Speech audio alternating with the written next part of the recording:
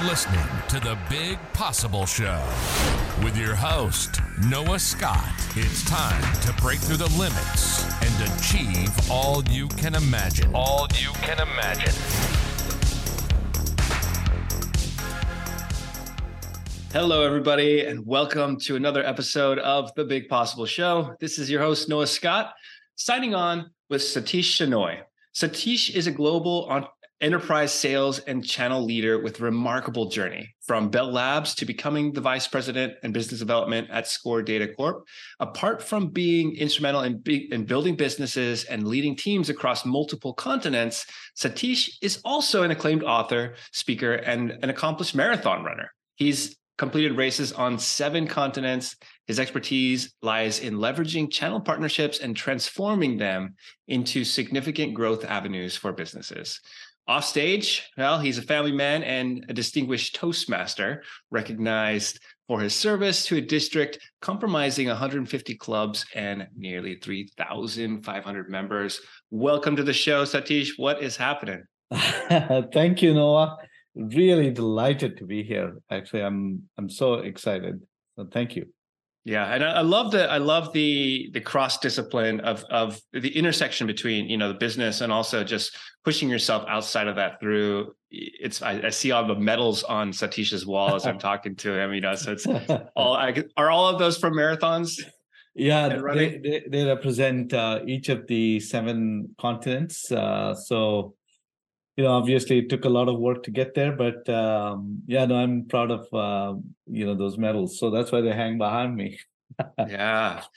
Well, I'd like to start the show off, as somebody who does challenge himself. I think risk is a big part of reaching for big goals, right? I think when we do set our sights on a big goal in life, we're going to have to take some risks. So you've surely had to take quite a few. Can you share with us maybe what you would say is the biggest risk you ever taken in your career, and really what was going through your mind at the time that was happening? Yeah. So I'll actually share, there's some great parallels, I think, with what the story I'm about to share in taking the biggest risk, right? I feel like everybody has their Antarctica. So I ask people, what's your Antarctica, right? Because, that's the biggest risk you can take. I mean, can you imagine going to the ends of the earth, right, to run a marathon? In fact, when I first heard about it, I was thinking, only crazy people would do this. And looks like I had to count myself among the crazies. But, the biggest risk, people think, they ask me, is it even possible to run a marathon in Antarctica? Can you describe the risks involved, right? From getting there to actually running the race, right? And weather conditions can change on a daily basis, right? There's risk at every step. So one of the biggest risk when you go to a place like Antarctica is just getting there, right? Because one of the things that I didn't know about was that there is the Drake Passage. Have you heard about Drake Passage, Noah? I know it's Sir Francis Drake. It's named after him, right? Yeah. So it's the roughest body of water on Earth, right? Wow. And it takes 2 days via ship, right? We were on a Russian icebreaker to get across the Drake Passage. And what's neat about that in some ways is it is a great representation of the risks you take in life. There are ups and downs. There are these 15 to 20 foot waves. Think about, as an entrepreneur, that's the kind of journey you're on, right? And you're not sure you'll reach the other side. Forget running the company, right? If you will, as an entrepreneur, once you get to the other side, just getting there is part of the adventure. So I see that running a marathon in Antarctica was one of the greatest risks I took, because young family man with a young family, and my wife said, "Are you sure you want to do this?" And it's like I've never been sure of something that I wanted to do, right? So did you bring her with you? No, not really, right? We had our kids were much younger then, and my wife said, "I'm not sure that I want to go with you. What if Yeah. you never know, right? These Yeah. things." Yeah. Well, that's what a cool story. And like to tie in the adventure of the unknown, like as you're taking the risks. And it could have very well easy have has said, it's not worth it. I'm not going to take that risk. Um, what what's the merit in reaching for big things? What's the merit in challenging yourself for that? Because I think that's a thing that we see so often in business. People get complacent with where they're at. But why do you think it's important? I know this is a big part of, I think, what's in the book as well, but Yeah. why do you think it's important that we stretch and we reach and we push ourselves to reach bigger things? I truly feel that our capacity for achieving big things is more than we ever think possible. I mean, I'll just go for a minute back to Antarctica, running a marathon in Antarctica, right? The first reaction is, I don't think this is for me, right? That's the first mindset. We actually talk about mindset all the time. The mindset when you have this big goal is, it is impossible. And then that's the first stage, right? I actually talk about a 3-stage mindset to achieve impossible goals. Right? I know this show is all about the big impossible, Yeah. but I'll go there for a minute, right? So you start by thinking, oh, this is impossible. That's the first stage. And then you get to the next stage, which is where you start seeing people that have done things similar to what you want to do, right? That's the improbable. And then finally you get to the stage where you try different things and it becomes inevitable. Actually, Christopher Reeve, I quote this in the book. Um, Christopher Reeve, the great actor, once said, "So many of our dreams first seem impossible, then they seem improbable, and then when we summon the will, they become inevitable." Right? Yeah. So think about you asked why do what is it that causes people to want to do that, right? Because I think that's where the growth is it not, right? Mm-hmm. So if you, I still remember as a business, as somebody who's grown companies using partner ecosystems, I was sitting one day I think it was in Denver, and my boss at the time, his name is AJ, comes to my office and says, "Hey, I want you to go to Singapore for a couple of years, right?" Now, most people said out of sight, out of mind. If you go over, right, from a US company, you're out of sight, you're out of mind, right? But I thought, wow, what a incredible opportunity for growth, right? Going into the unknown, right, and trying to create something new. That's so exciting. That feeling, right, of you're not sure you can do it, but you feel like, hey, if I don't give it a shot, I'm going to regret it, right? Mm-hmm. So it's the growth, I think, that is exciting. It's the learning that's exciting, and pushing yourself beyond what you thought was possible. I'll share one last story. I used to climb mountains in Colorado. I don't know if you've been too much in Colorado, Noah, but I've just been through Colorado. I haven't done a lot of mountain climbing in Colorado. so there are 52 14,000-foot mountains. I was not much of a runner then, right? I used to just do some uh, mountain and ice climbing. There are 52 of them. And I still remember the day when I thought my first 14er being 14,000-foot mountain and above, right? I want to do my first one. And then, before I knew it, within the space of, I think, 5 years or so, I did 26 of them. So, you have this mindset that maybe it's not possible, but you get there. Yeah, I love that. I'd like to chat a little bit about some of the professional adventures. If we're now looking back, connecting the dots over all the deals that you've done, all the challenges that, hey, I've taken this opportunity and now it led to this. What was one of the turning points in your professional journey? Maybe a moment where things could have gone drastically different had you not made the decision that you made. Yeah, I think that, and I will say that that decision, where I went kind of into the unknown from Denver, Colorado, where I had a very cushy existence, beautiful place to be. Everything is settled. I have a nice house. I have a nice car. My wife is happy. Everybody's happy, right? I didn't need to go into a foreign country and completely foreign, right? I'd never lived a place like Singapore. I was doing a lot of software development work. So imagine this for a minute, Noah. I'm doing software development. I'm doing some work in more of the technical area. This was a completely different role where I was going to go build a partner ecosystem. And to this day, I'm doing that. Can you imagine? That was a completely 180 degree. And I'm so glad I did it because I love what I do. And thankfully, I had a great mentor at that time said, "Listen, you are great in front of your monitor doing programming work, Right. but you're even better with people." And I'll always say my superpower is, and I know you always talk about superpower. My superpower is this connecting with people, right?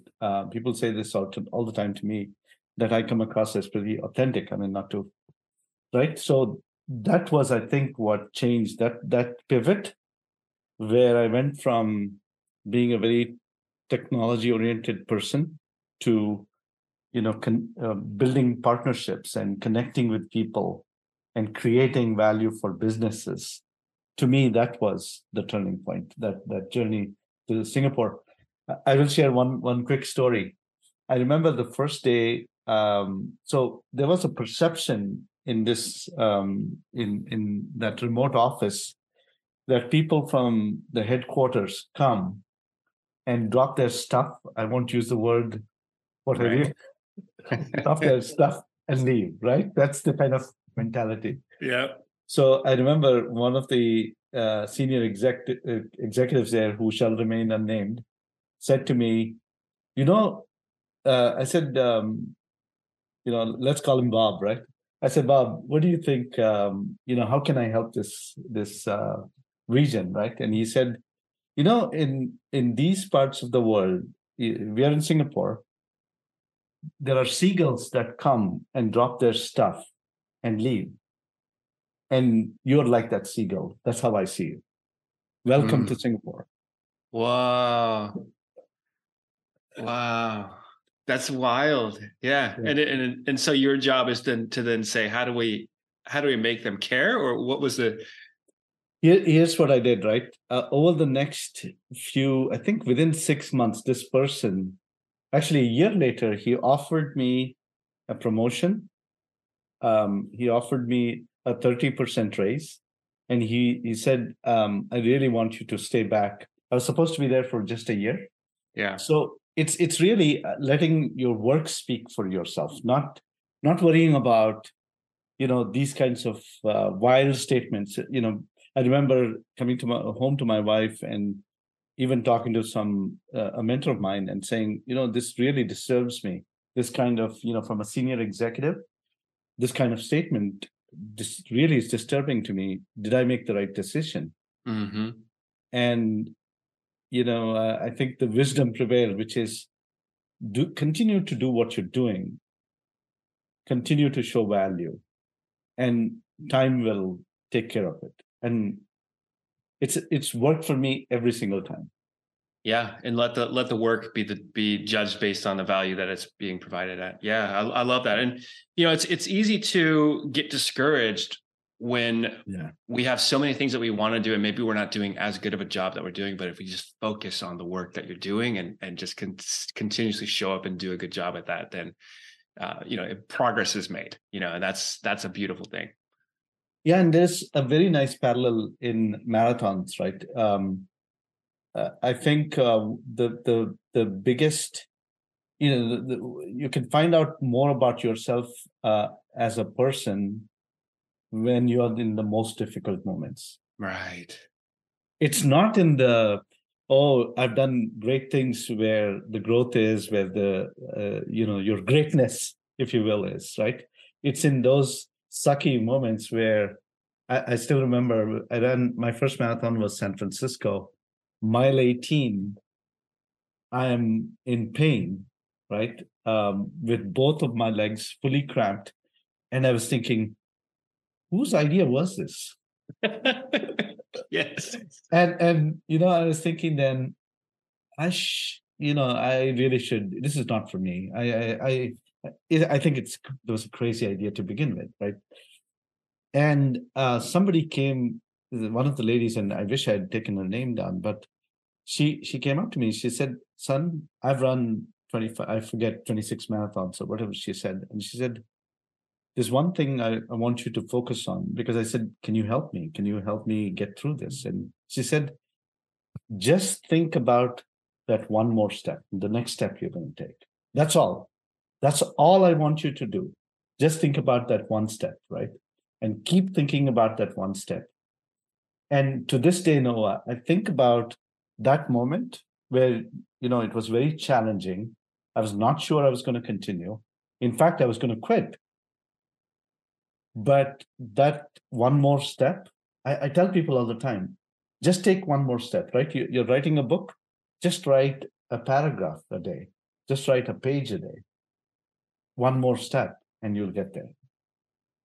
It's so powerful, and I'm glad that you brought this up, because this ties into a direction that I'm sort of taking the show a little bit more, speaking about how to make more impact by doing less effort, right? And that this is a challenge, because in today we all have amazing big things that we want to accomplish, and sometimes we're putting in the effort, sometimes we are taking the steps, but there's just not enough hours in the day to do all the things that we want to do.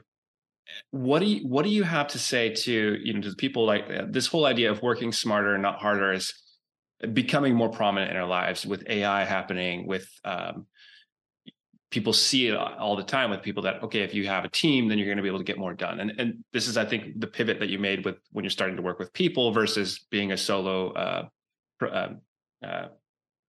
not practitioner, but being a one person doing the job. Now that you're employing teams, could you share your approach to making life more effortless?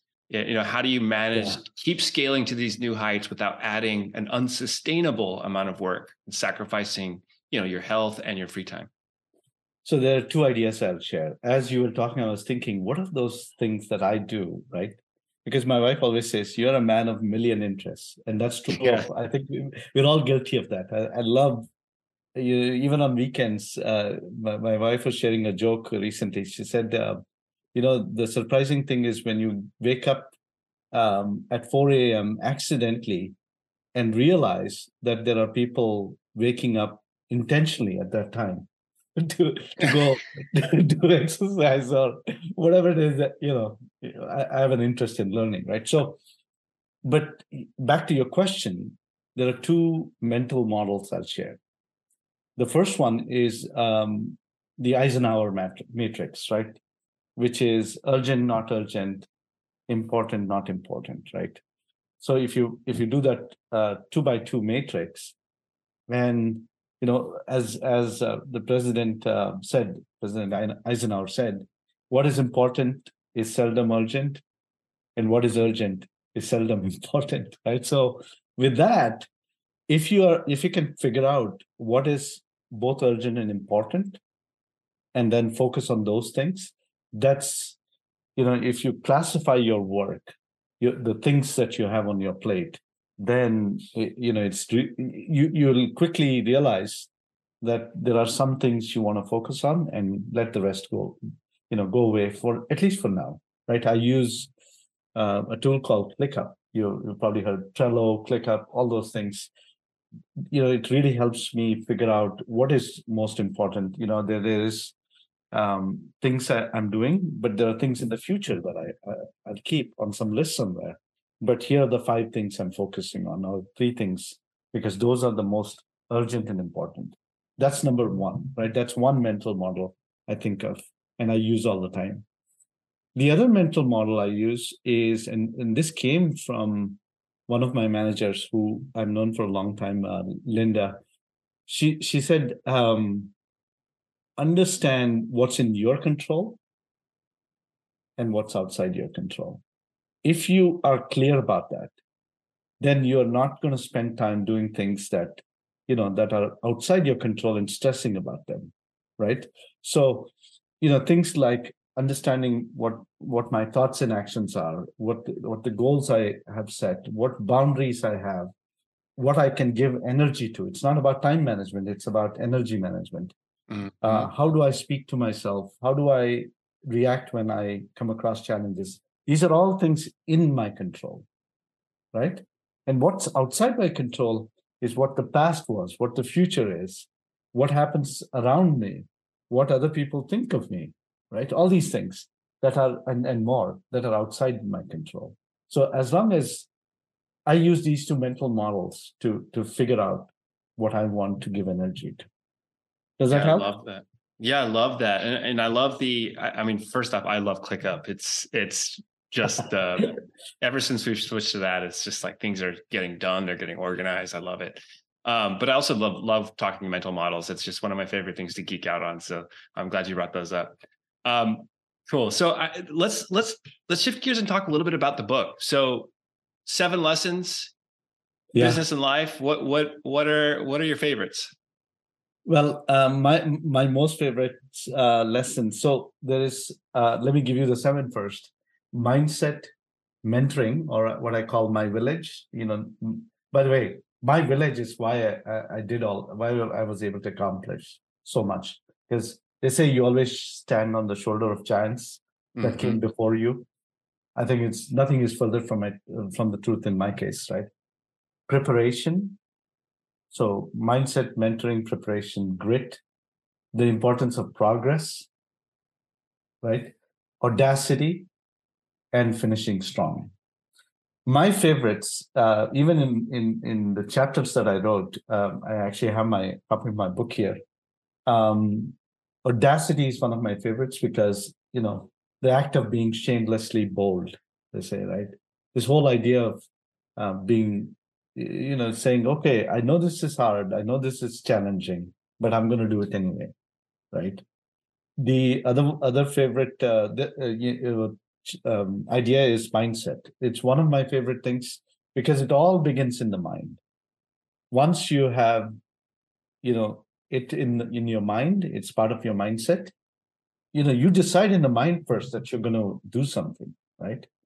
And until you've gotten past that, you're never going to implement it, right? So mindset is critical for me.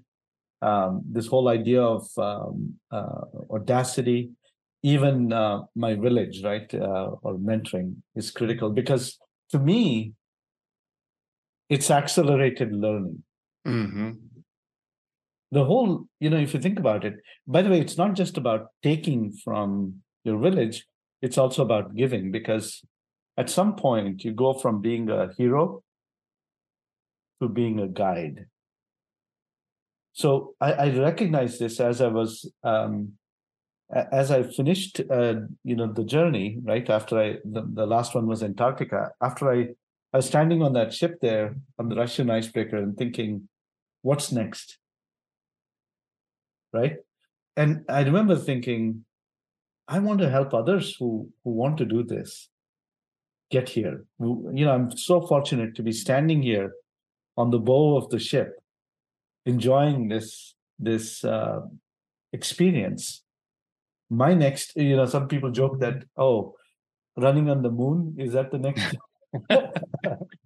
And I said, no, that's not what is next for me, right? And that's why I wrote the book, because I thought, how many people have these things they feel are impossible? And, it's really, if you think about it, something that people tell you is impossible is an opinion. It's just an opinion. When somebody tells you something is impossible, right? Do you take it at face value? Not usually. Yeah. Not usually. So anyway, long-winded answer, but I hope it helps. Yeah. No, I love it. And it's funny because that was literally what my next question I was going to ask you. What's your next big possible? What are you reaching for? And I think you've done a great job there. So let's close it out with a final raw, unfiltered piece of advice. This could be your personal mantra that you've held on to throughout your journey. What do you want to leave our listeners with today? I would say, and this is the key message of my book too, never stop challenging yourself. Look for that next mountain to climb, next marathon to run. And this is, it's not literally a marathon. It could be whatever, running around the block could be your marathon. It doesn't matter.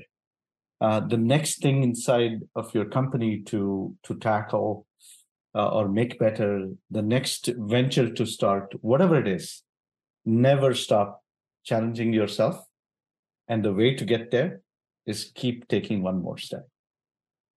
Just one more step is all it takes. You keep doing that, you're going to get there. Absolutely. Satish, it's been an absolute pleasure. Thank you so much for sharing your time. How do we stay connected with you? How do we get the book? All the good stuff. So my website is satishshenoy.com. We can put a link to it if possible. My book is at runawaygrowth.com. And then I'm on all social media. LinkedIn is probably one of my favorite places, social media-wise, to spend time. So SP Shenoy on LinkedIn. And, if you just Google me, I think I'll show up. Just to reach out to me. I'd love to hear from you. Yeah. Hey. All right, brother. Have a great rest of the day. Thank you so much, Noah. That's it for this episode of The Big Possible Show. This is Noah Scott signing out to let you know I appreciate you for being here. Of course, if you enjoyed the episode and want to share some feedback, visit Apple and drop a review. That review will help other people find the show, and it also gives me a signal that, hey, people are out there listening. And with that, may the rest of your day be filled with epic adventures. And I'll see you right here for the next episode.